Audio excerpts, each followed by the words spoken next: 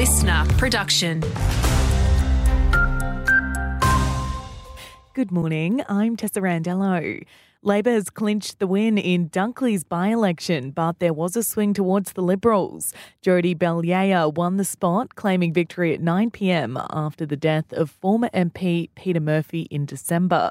But the Liberal candidate Nathan Conroy ended the night with a surprise announcement on 9. The best news. Just before I came up on the stage, my wife whispered in my ear that we are having our second child. 7 men and 2 women have been arrested after entering the Mardi Gras parade as the Premier approached. Police removed members of the Queer Solidarity with Palestinian Resistance who appeared to slip onto the Oxford Street parade in front of Chris Minns. Meantime, a moment of silence was held for the Sydney couple Jessie Baird and Luke Davies, who were allegedly murdered by a police officer.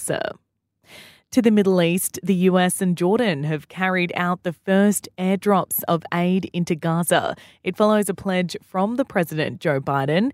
Meantime, there are reports of some progress in a ceasefire, and those discussions will continue today. Briefly, single-use, non-compostable takeaway cups are now banned in WA. It's the first of its kind around Australia.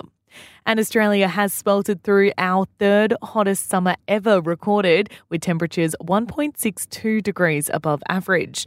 The Bureau of Meteorology has revealed the top set well above the 30-year average.